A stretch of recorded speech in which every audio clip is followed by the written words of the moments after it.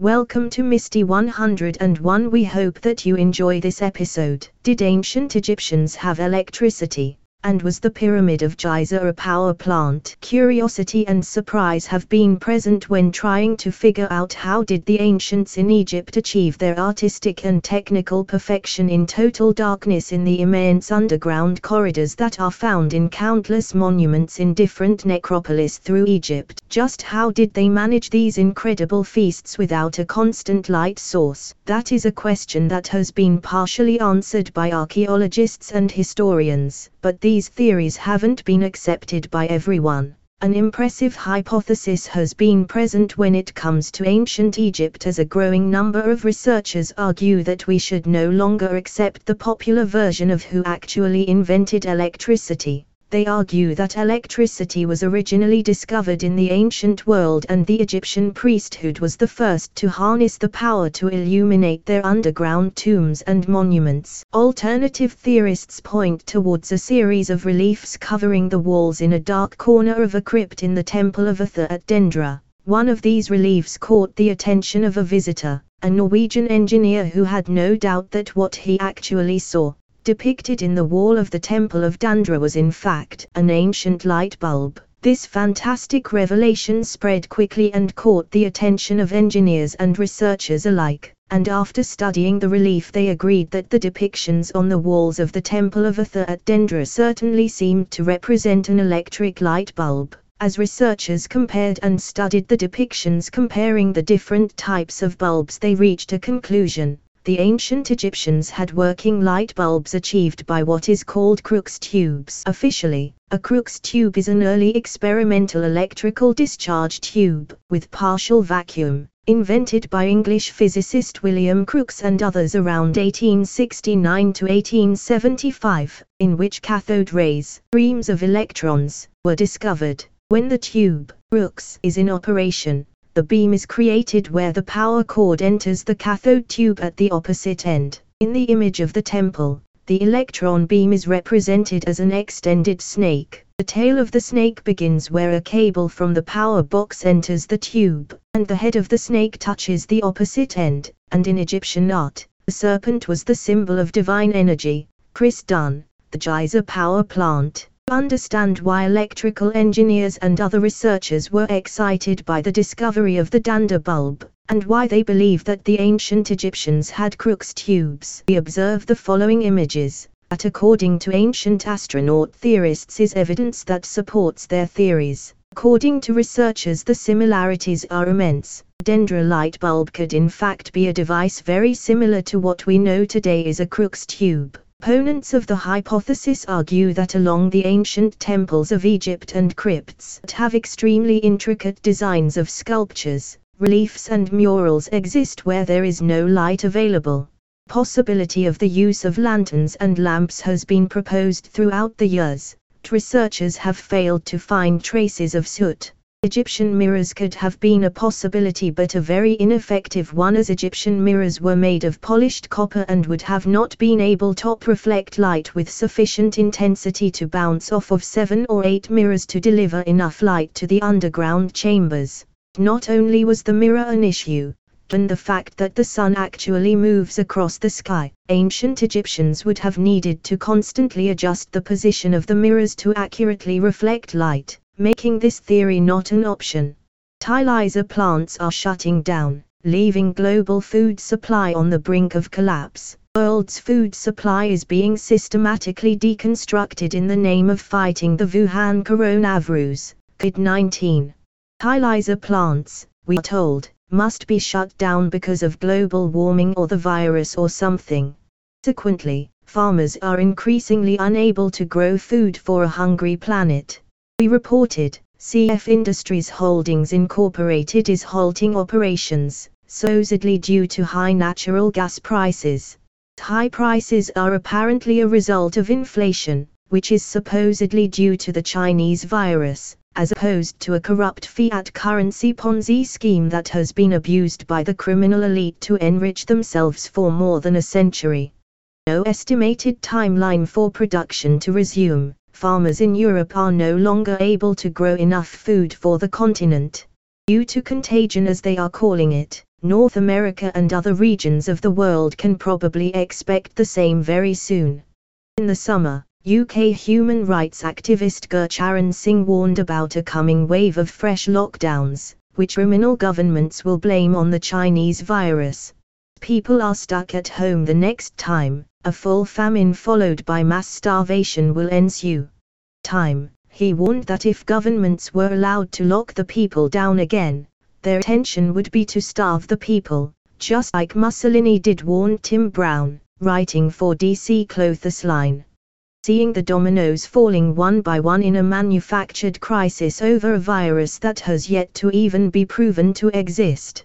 The latest domino to fall is that a major European fertilizer producer has closed its manufacturing plants due to high energy costs. What impact will this have on crops, and will it have an impact on food scarcity?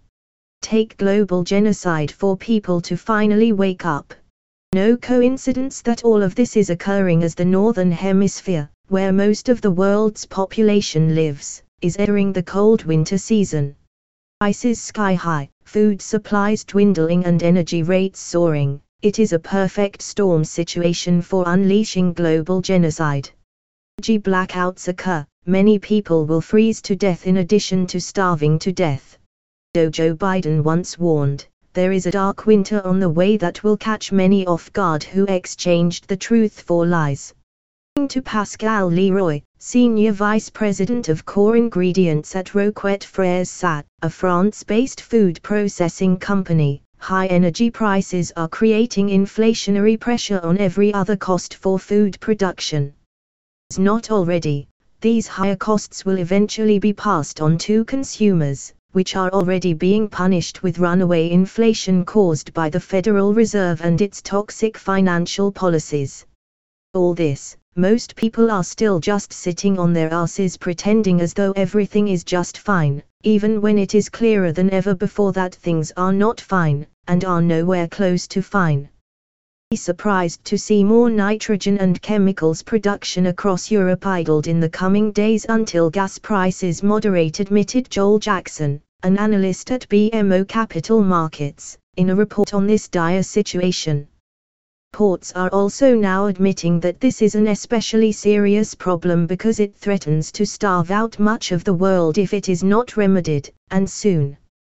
Real food production having become the norm throughout much of the planet, the entire food supply system now relies on a steady stream of this fertilizer to continue growing crops using conventional methods, reports warn. Johnson proposes ban on MPs acting as paid political consultants or lobbyists amid Sleaze Row fallout. Johnson has proposed banning MPs from acting as paid political consultants or lobbyists as he tries to stem the Sleaze Row that has battered the Tory party. He had written to the Commons Speaker to propose the Code of Conduct for MPs is updated.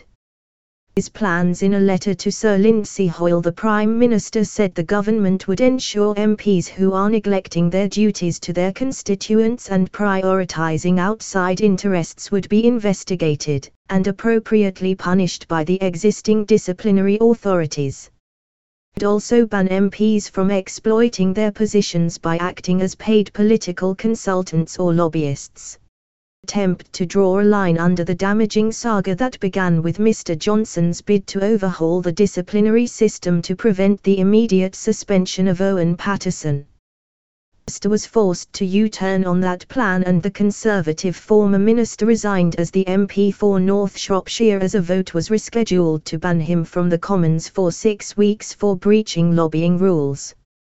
Man's latest plans came a day ahead of Labour staging a vote to ban MPs from taking paid consultancies or directorships during an Opposition Day debate on Wednesday. So Labour will look carefully at the Prime Minister's proposals, adding, "If he is accepting the motion in full, then that's a significant victory for us in our work to clean up politics." And Conservative backbenchers would have found themselves in the difficult position of having to either back Labour's plans or face allegations they were not stamping out sleaze. In recent weeks has also focused on second jobs for MPs as it emerged former Attorney General Geoffrey Cox stands to make more than £1 million on top of annual MP's salary of £81,000, representing British Virgin Islands in a corruption inquiry launched by the Foreign Office. Led to questions over whether the MP for Torridge and West Devon, and a practising barrister, was spending enough time on his constituents. Min sent Sir Lindsay two key recommendations from the Committee on Standards in Public Life's report on MPs' outside interests from 2018. The changing their code of conduct so that any outside work should be within reasonable limits and not prevent them from fully carrying out their duties. So ban MPs from accepting paid work as a parliamentary strategist, advisor or consultant, and from accepting payment or offers of employment to act as political consultants. Miss said changing the Commons Code is rightly a matter for Parliament, but said he believes those two recommendations would be the basis of a viable approach which could command the confidence of parliamentarians and the public. The tweeted his proposals shortly after a motion, approved unanimously on Tuesday, implemented the government U-turn over the Owen Paterson Row. It was so-called Leadsom Amendment, which looked to establish a review of the MP Standards investigation process in a bid to delay Mr. Paterson's suspension. It also passed the Commons Standards Committee's report, which would have suspended Mr. Paterson from Parliament for 30 days if he had remained an MP. Miss quit as an MP after the government backed down on its attempt to delay his suspension and reform the standards process. And tightly endorsed the Commons Standards Watchdog's report on Mr. Paterson's behaviour was foiled on Monday night as veteran Tory Sir Christopher Chope objected to the move. Of the damage caused to all MPs and Parliament by the Sleaze Row during a debate in Parliament on Tuesday. The Forester said it was clear that former MP Mr. Paterson had broken lobbying rules and the attempt by MPs aided and abetted by the government to save him was misplaced, ill-judged and just plain wrong. Mrs. O suggested scrapping the proposed controversial standards overhaul which sparked the crisis was a step in the right direction. But she said such a move would not undo the damage done by the government's botched attempt to delay the parliamentary suspension for former Tory Cabinet Minister Mr. Paterson. Mrs. McCommons, let's be clear, this is not a party political issue. Damage to all members of Parliament and to Parliament as a whole. On the report Mr. Paterson's actions, Tory MP Miss May said, I believe the conclusion was clear and fair. Owen Paterson broke the rules on paid advocacy and the attempt by members of this House, aided and abetted by the government, under cover of reform of the process effectively to clear his name was misplaced, ill-judged and just plain wrong. Mrs. It would be a mistake to think that because someone broke the rules were wrong. The rule advocacy is a long-standing one. The problem is there was an attempt to effectively let off a then member of the House. That of the rules on paid advocacy and in the face of the processes established by this House. The May urged the government to look at recommendations on how to strengthen rules on MPs' standards put forward by a committee in 2018. Mrs. Mida issues over the service given by MPs to their constituents is a matter for their electorate. Opening the debate, the Commons leader, Jacob Rees-Mogg, expressed regret and told MPs an amendment to save Mr. Paterson was a mistake. Mr. Reed, I think it was simply the tragedy that afflicted Mr. Owen Paterson coloured and clouded our judgment, and my judgment, incorrectly, and it is as simple and as sad as that. The leader should be considering his position as should the Prime Minister because they needed to undermine the Standards Commissioner in order for the silly and stupid plan to work. Pete was NP. He added that the amendment conflated an individual case with more general concerns, that was a mistake. But Essence leader Pete Wishart suggested Mr. Rees-Mogg and Prime Minister Mr. Johnson should consider their positions. Mr. Wishart the malicious, malign attempt to undermine and smear the Parliamentary Commissioner for Standards, Catherine Stone. It was Ms. investigation that found Mr. Patterson breached the Commons Code of Conduct by lobbying ministers and officials for 2 companies paying him more than £100,000 per year. On Monday, Secretary Kwasi Kwarteng apologized to Ms. Stone after he publicly speculated about her future. Mr. Wishart, she shouldn't be considering her position. The leader of the House should be considering his position, as should the Prime Minister, because they needed to undermine the Standards Commissioner in order for the silly and stupid plan to work for them. Of course, it hasn't worked at all. Conservative MP for Christchurch said he blocked the motion on Monday night as it was important for the Commons to debate this issue openly. "I have got no about that whatsoever," he added. Mr. Patterson Rose took her own life last year, and the former MP had suggested this was, in part, due to the investigation against him. Labour's Chris, who chairs the Standards Committee, said he believed the Patterson family has been through hell over the last year and said, "It is a matter of deep regret to me that the parliamentary shenanigans of the past 3 weeks can only have added to that misery. This House had his family no favours. We should be ashamed of what has happened here," but sadly Mr. Patterson's was not the only catalogue of bad behaviour. As countless MPs have said to me, and incidentally I would just like to praise a lot of the new Conservative MPs who have shown far greater insight over the last 3 weeks than some of their more long-standing colleagues. The way the government and Prime Minister have handled this has been shameful, and it has brought the House into disrepute. Mr. Bryan, government's behaviour, just plain wrong, and the government knows it. Australians risked their lives to take Taliban fighters hostage only for Afghan police to immediately release them, so they started just killing them instead, inquiry hears.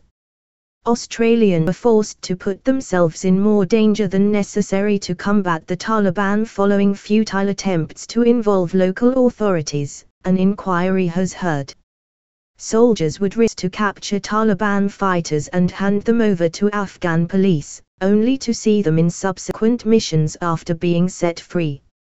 A frustrated Pashtoon leader said his men would decide to wait until an enemy fighter had time to get their weapon and shoot at troops, so they were legally allowed to kill them instead. "You could just imagine for our guys who were there and had to make these decisions on the ground," former Special Forces soldier Heston Russell told a Senate inquiry on Monday. "On successive days, many of my guys found themselves time and time again capturing the same person. In the meantime, person had his fingerprints on an explosive device, or had been linked to being part of a suicide attack." The Australian Force has not released its rules of engagement governing soldiers in Afghanistan for security reasons. The platoon commanded in 2012 conducted 67 missions and killed 117 insurgents. Mr. Russell said they would give local authorities would have held up in any Western court but did not amount to anything there on the ground. This would demoralize who then began questioning why they were conducting the missions when the same Taliban fighter would attack them just weeks after being captured. "It ate away purpose about why we're risking our lives," he said. "We are literally too explosives laden lands doing our job only to have those we are capturing come back." Mr. Russell expressed his anger at the release of the Afghan soldier known as Hekmatyallah, who ambushed 3 soldiers in 2012 in what is known as a green-on-blue attack. Hekmatyallah, as the fall of Afghanistan forced veterans and Afghan families to relive the damage and trauma of the shooting. He was transferred for Taliban-US peace talks in 2020 and released in October after the Taliban took over the Afghanistan capital of Kabul. Germany stokes and suspends Russia gas pipeline amid EU energy crisis. Russia's new Nord Stream pipeline was scheduled to transport gas from Russia into Germany, bypassing Poland and Ukraine. Mr. Putin was waiting months since the pipeline was completed in September, and has been accused of using the pipeline as a geopolitical weapon after decreasing gas supplies from other pipelines to speed up the certification process. The move to decrease gas flow from his vast network of other pipelines had caused wholesale gas prices across Europe to skyrocket and further deepen the energy crisis. But instead of approval, Germany has retaliated by suspending the procedure to certify Nord Stream 2. After a rigorous exam of the documentation, the Bundesnetzagentur decided that it would only be possible to certify an operator of the Nord Stream 2 pipeline if that operator was organized in a legal form under German law. Nord Stream 2, based in Zug, Switzerland, backed by the Russian gas company Gazprom, has decided not to change its existing legal form but instead to found a subsidiary under German law to only govern the German part of the pipeline. This means that the sub become the owner and operator of the German part of the pipeline. The subsidiary then fulfill the requirements of an independent transmission operator that is set out in the German Energy Industry Act. This is a move that infuriates Mr. Putin, as the Russian president's gas squeeze was intended to try and avoid EU law being slapped down on Nord Stream 2.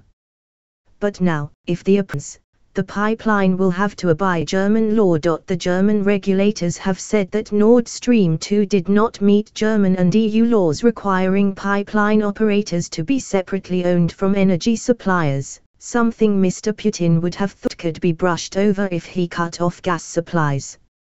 While the regulators temporary and appeared to be a technical rather than a political decision, Bundesnetzagentur claims it would still be able to complete the certification process by the January deadline. But as Mr. Putin is pushing hard for certification to come into effect quickly, he will likely not be best pleased. The move comes as the EU and Russia are reaching boiling point. Not only is the gas fueling a backlash against the Russian president from the rest of the bloc, but complaints from its nearby neighbors Ukraine have been particularly rampant. Ukraine has long turned to the international community to step in and slap down sanctions on the pipeline. CEO of Ukraine Naftogaz, Yuri Vitrenko, said. A joint statement from the United States and Germany said that if the Kremlin used gas as a weapon, there would be an appropriate response. We are now waiting of sanctions on a 100% subsidiary of Gazprom, the operator of Nord Stream 2. But while the US ever since President waived sanctions back in May, the tension has only increased. And now, Russia has sent nearly 100,000 troops to the Russia-Ukraine border. If that is not enough, Eastern Europe migrant crisis he is also accused of playing a hand in. Thousands of migrants on Poland, Latvia and Lithuanian borders after passing through Belarus, a close ally of Russia's, illegally. Poland's Prime Minister Orki warned, this attack which Lukashenko is conducting has its mastermind in Moscow, the mastermind is President Putin. Anders Eslund, author's crony Capitalism wrote on Twitter, the Kremlin is instigating a perfect storm in Eastern Europe as the winter is approaching. The West, the EU and US need to act hard and fast. Floods caused by an trap people on highways, prompt evacuations in British Columbia. An atmospheric river caused flooding and mud and rock slides in southern British Columbia on Sunday and Monday, trapping families in cars without food or medications, shutting down highways, down power lines and placing thousands of people under a sweeping evacuation order. In one video posted, a house is shown floating down a brown, overflowing river, before breaking apart on a bridge. Other footage shows in underways and bridges, and the blinking lights of vehicles partially submerged near Vancouver. Landslides trapped as many hundred vehicles on Highway 7 overnight, a scenic route running east of Vancouver. Mike Farnworth, the province's public safety minister, told reporters on Monday. People stuck inside for officials to deliver food, insulin and diapers as they waited to be rescued, local media reported. This is a significant Storth said, adding that gusty winds could hinder rescue efforts. It ranks up there, the largest. We don't know yet. The 7,000 Ret, a city some 170 miles northeast of Vancouver, were evacuated Monday, after floodwaters inundated 2 bridges across the Coldwater River and blocked access to a third. Flooding also shut its Whitman plant, and officials warned of a risk of mass sewage backup and personal health risk. BC Emergency has said on Twitter that it had transported 9 people with minor injuries to the hospital Sunday night after a landslide near the city of Agassiz, roughly 77 miles east Vancouver. It was not clear whether there were more or any deaths related to the flooding. Atmospheric river slams Washington with record rains, flooding and high winds. To the people of British Columbians affected by the flooding, please stay safe, Prime Minister Justin Trudeau said on Twitter. We're ready to provide whatever is needed as you deal with and recover from the flooding and this extreme weather. Lieutenant CMD Artone, a spokesman for the Joint Rescue Coordination Centre in Victoria, British Columbia, said that the Canadian Forces Centre, which leads and directs search and rescue efforts in the region with the Canadian Coast Guard, has 3 CH-149 Cormorant helicopters helping to rescue stranded motorists on Highway 7. The helicopters are ideally hoisting people out of difficult areas, Wright said. They are prioritizing their routes where they might need to hoist people out instead of landing, loading people and getting them out. It's not to say that they couldn't, but that's what they are prioritizing right now. The flooding in British Columbia's extreme weather event to hit the region, which experienced deadly heat waves and devastating wildfires this summer, including a blaze that erased the entire town of Lytton off the map. It was poised to raise more doubt whether the province could have been more prepared. Landslides are unpredictable happen, Farnworth said, defending the government's response.